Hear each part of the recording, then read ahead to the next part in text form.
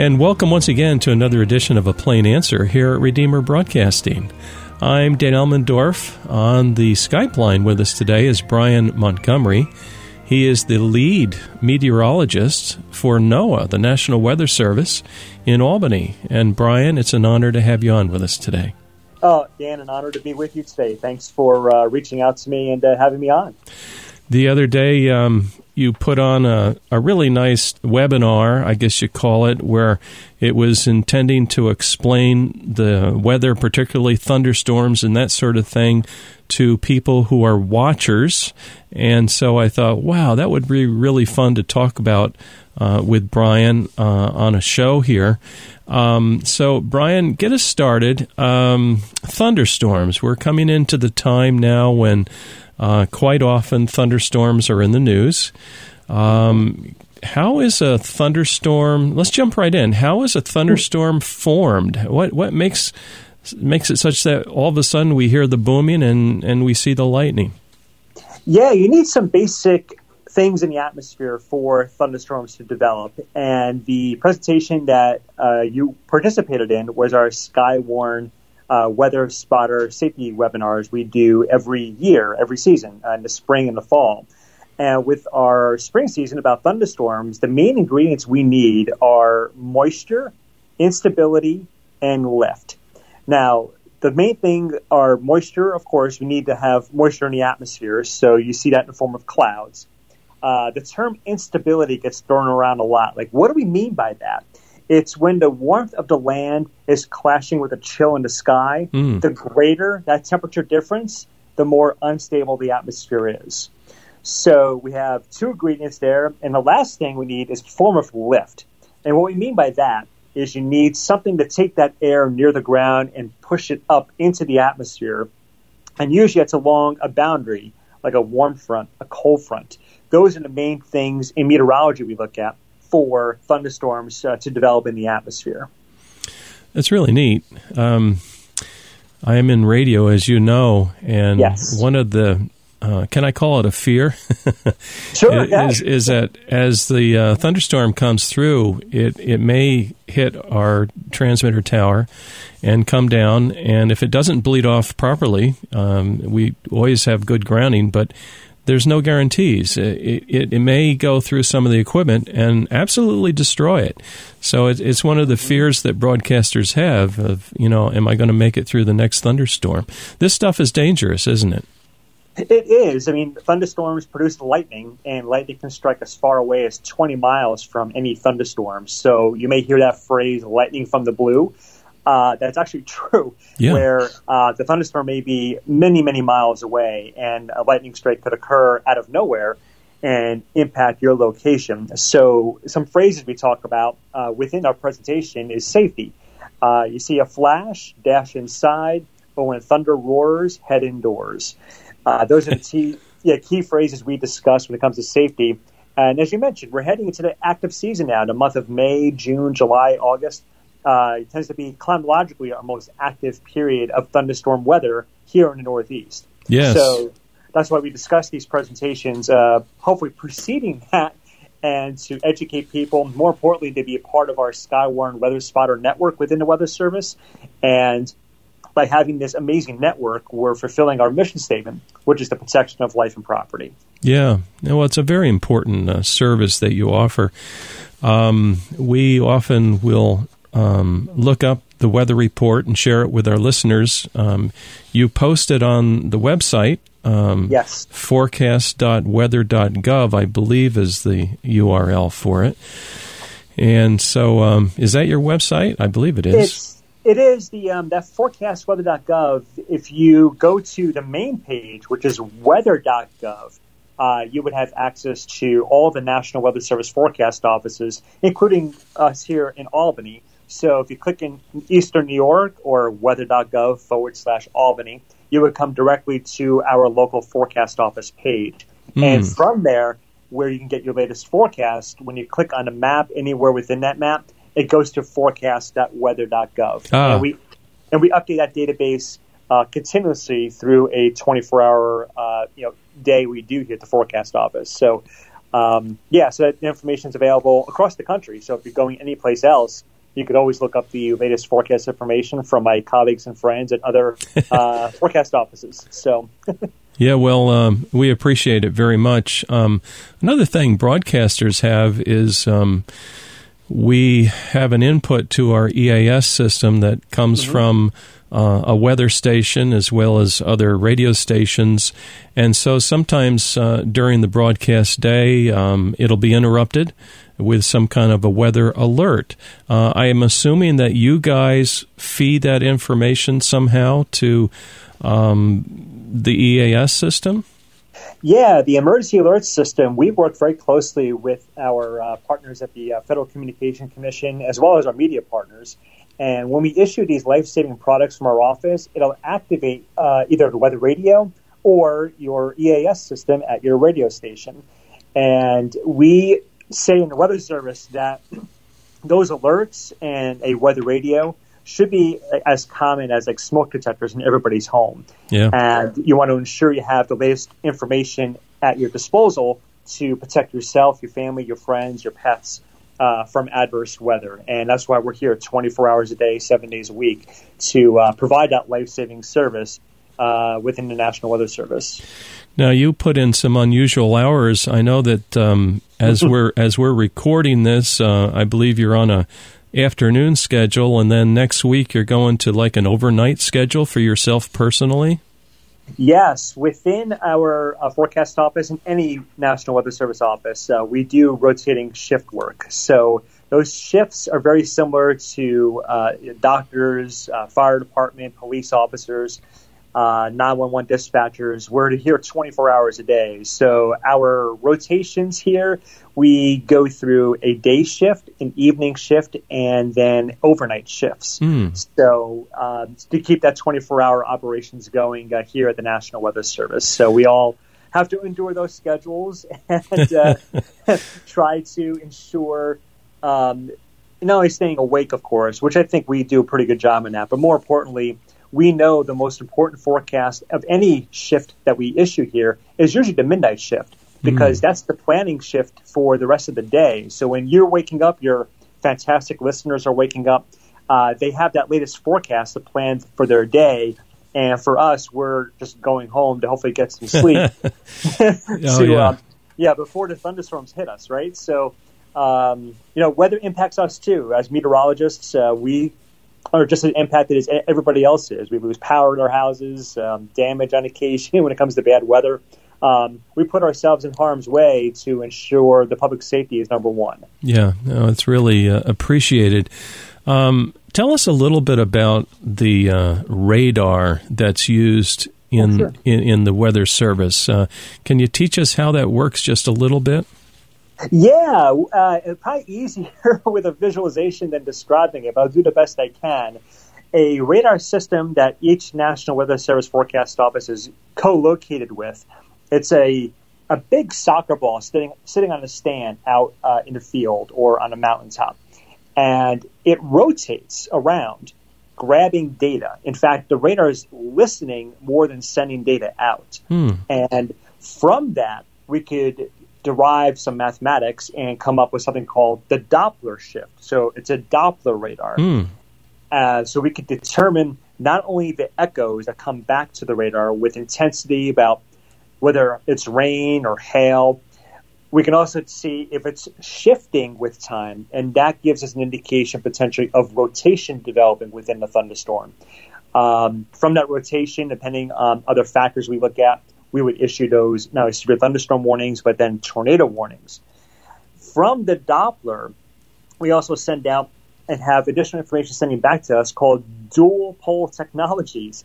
So as it's scanning around and it's grabbing a vertical scan through the atmosphere, we get like a positive and negatives coming back to our radar.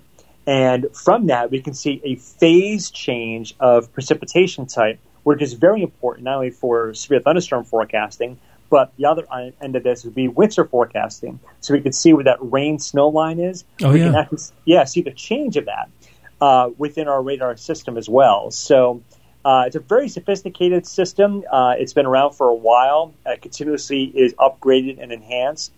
And we ensure that data is highly reliable and available over 99% of the time. So I would imagine there's quite a bit of computer processing that takes place as that data comes into your system, right?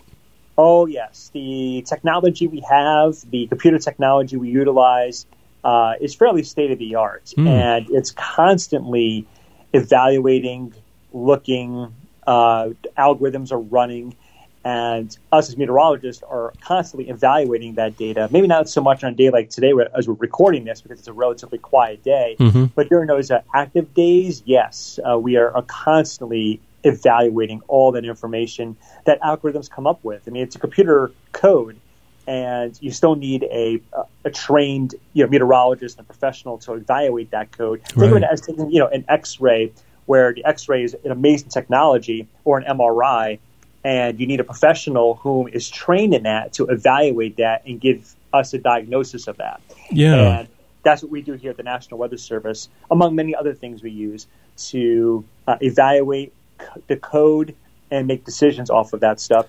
And while me as a lead meteorologist, is trained in all that, I have a fantastic team here at the forecast office that during adverse, even preceding adverse weather, we're constantly talking about the weather, looking at certain features, looking at the atmosphere, applying research that we have either done ourselves or worked with our SUNY Albany partners here at the atmospheric program, and incorporate all of that into a forecast and into an analysis and making decisions on. So yeah, we do that pretty well here and across the entire National Weather Service organization.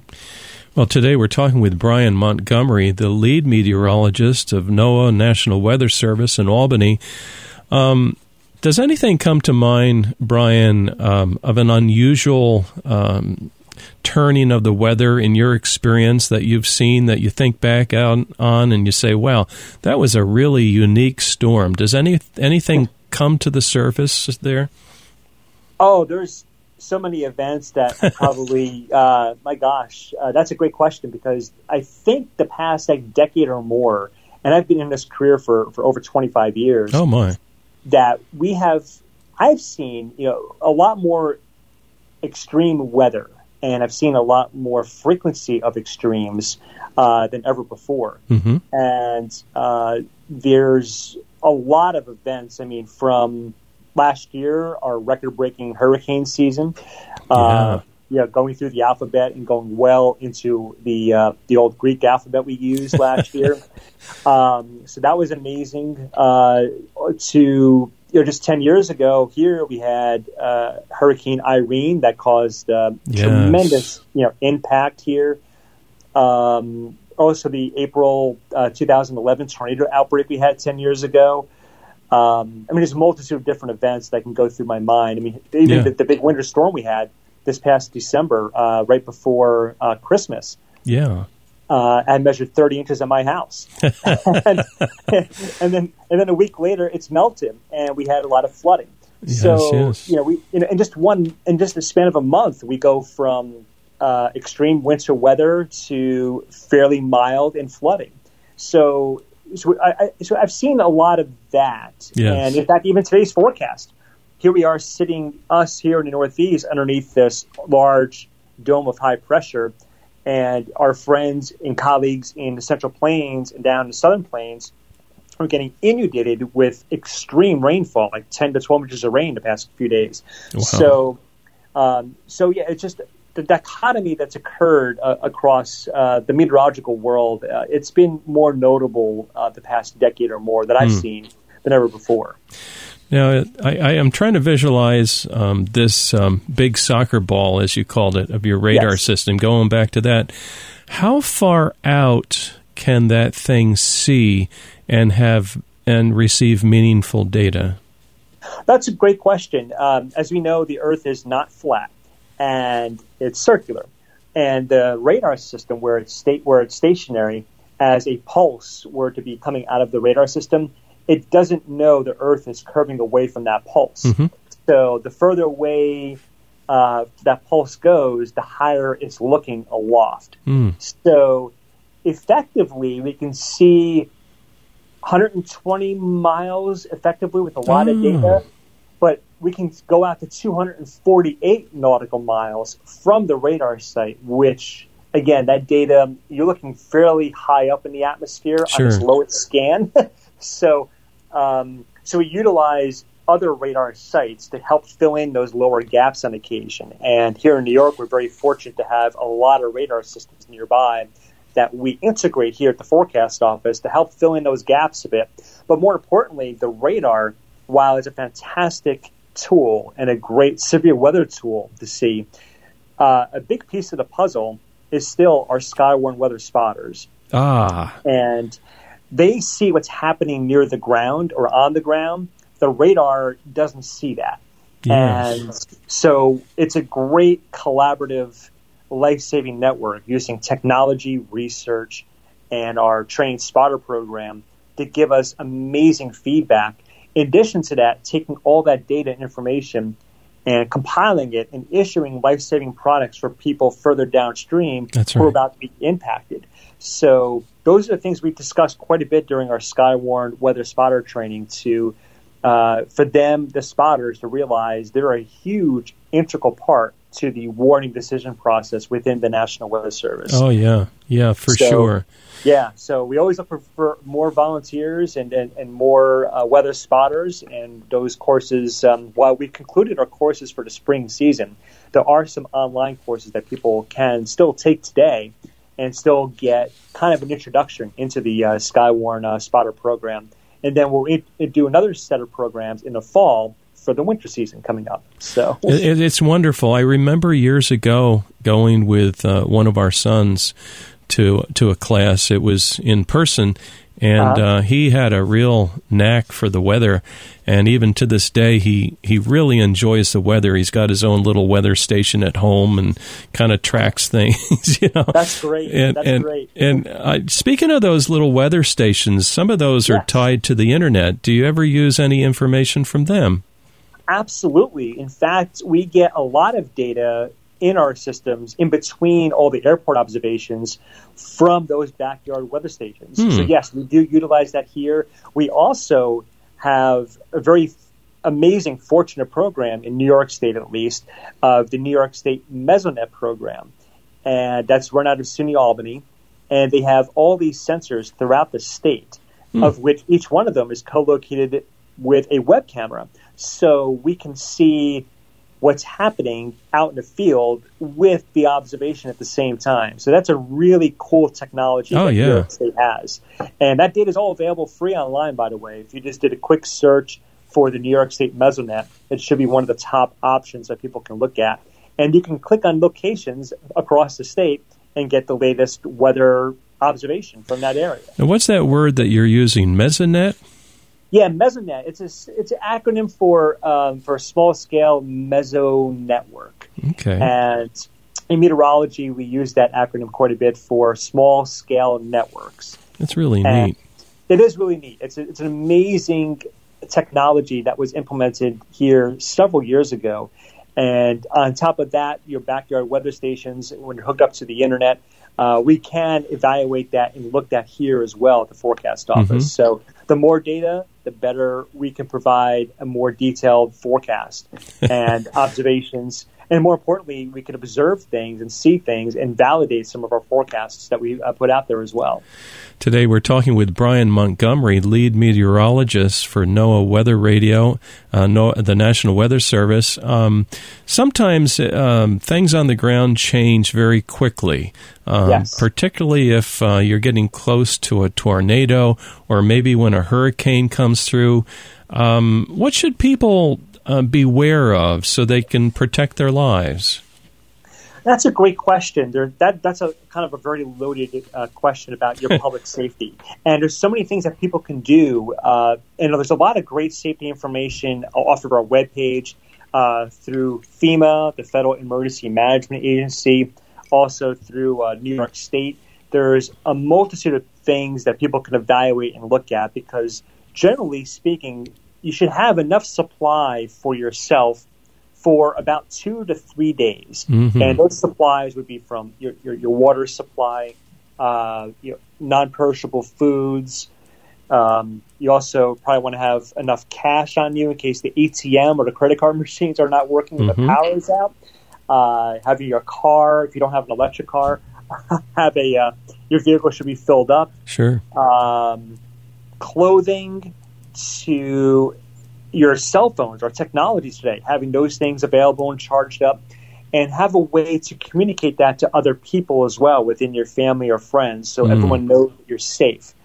There's other things you can do too. I mean, we can talk about like extreme heat during the summer, where you want to wear like lightweight, light-colored clothing, drink plenty of non-alcoholic fluids. Water is the best thing for your body. Spend time in cool or air-conditioned places. If you're doing outdoor work, you want to do it early in the morning or wait till late in the evening, not the peak heating of the day. Right. Sunscreen is important too, to protect yourself from sunburn and heat exhaustion. So there's a lot of things to evaluate and to look at, but everyone knows these things. Just that when you're in that situation, you want to make sure your plans that you've done, you implement those plans quickly when a warning is issued for your location. When it comes to tornado warnings, the best place to be, well, is not be in a tornado to begin with, but if you are in that hazard or in that threat, you want to be in the lowest floor of your home and put as many walls between you and the outside of your home. Or if you're lucky enough to have a basement. And when you're in the basement, you want to be underneath something sturdy. You're not down there to play Xbox or PlayStation. You're there because your life is in danger. That's and right. You want to be underneath something sturdy in the event your house were to be impacted. That debris, that material above you will begin to fall through the floor above you. So you want to protect yourself as best as possible. If you're in a mobile home, you want to evaluate what safety areas are in your location. Sure. The key word there is mobile. It's going to move. So you want to be not a part of that move. You want to move yourself into a safe location as fast as possible. Yes. And as we mentioned right in the beginning of this presentation, this interview, when thunder roars, head indoors. That's when Mother Nature is giving you an indication to get out of harm's way and wait for that storm to pass. Now and then I've heard of a case where someone is dangerously close to a lightning strike and their hair starts to frizz out. Yes. Is that true? Does that happen? It does. Oh. You're correct. That actually does happen. If you start feeling that, you're usually within seconds or shorter than that before a lightning strike occurs nearby or, unfortunately, you. So we always tell people you don't want to be outdoors during thunderstorms. You don't want to be you don't want to be on the tallest object either. And the other thing, too, here in our region, we have beautiful outdoor areas and beautiful lakes and rivers. When you're at those locations, we all know that lightning tends to strike the tallest object. Yeah. If you're in the middle of a lake or a river, what's now the tallest object out there? Oh, boy, you're in trouble. Yeah, it's you. So you want to get to safe harbor as quickly as possible when threatening weather occurs. More importantly, know the forecast before even heading outside. If you notice thunderstorms in the forecast, you may have to adjust your plans during the afternoon when threatening weather approaches. Yeah, that's a good point. Well, this has been wonderful. Why don't you give the folks some pointers in terms of website, and if they want to pick up this program of Skywarn participation maybe this fall or even online again? Yes, there's some amazing resources on the internet that anybody could click on very easily. Our webpage is weather.gov/Albany, and that brings you here to our local Albany forecast office. From there, you can get your latest forecast. You can learn more about the Skywarn program, learn about more safety information, also get all the latest products that we issue, whether those are our forecast discussions, our watches, warnings, advisories. That is all available, and then some, on our webpage, including climate data as well. When it comes to our tropical program, we work very, very closely with the National Hurricane Center out of Florida. Oh, yes. And they have a fantastic web resource at hurricanes.gov. Okay. There are a multitude of hurricane information off of their website. And during landfalling or forecasting hurricanes, we work very, very closely with the Hurricane Center through a lot of conference calls and a lot of information to have a very transparent forecast from local impacts to what the Hurricane Center is forecasting. And there's a lot of collaboration that happens within our agencies to ensure that message is effectively communicated and transmitted out. Well, very thorough. I really appreciate this. Brian Montgomery, lead meteorologist, NOAA, National Weather Service in Albany. And thank you so much for taking a significant amount of your time today with our listeners. Oh, my absolute pleasure. If there's any additional questions that people have, they could also go to our webpage and email the webmaster. That's me. And I'll be glad to answer any additional questions or help your listeners to whatever information they may need about weather or where you can get that information online.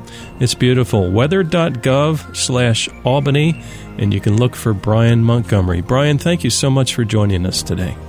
My pleasure. Thank you for having me on today. And dear listener, please join us next week for another edition of A Plain Answer.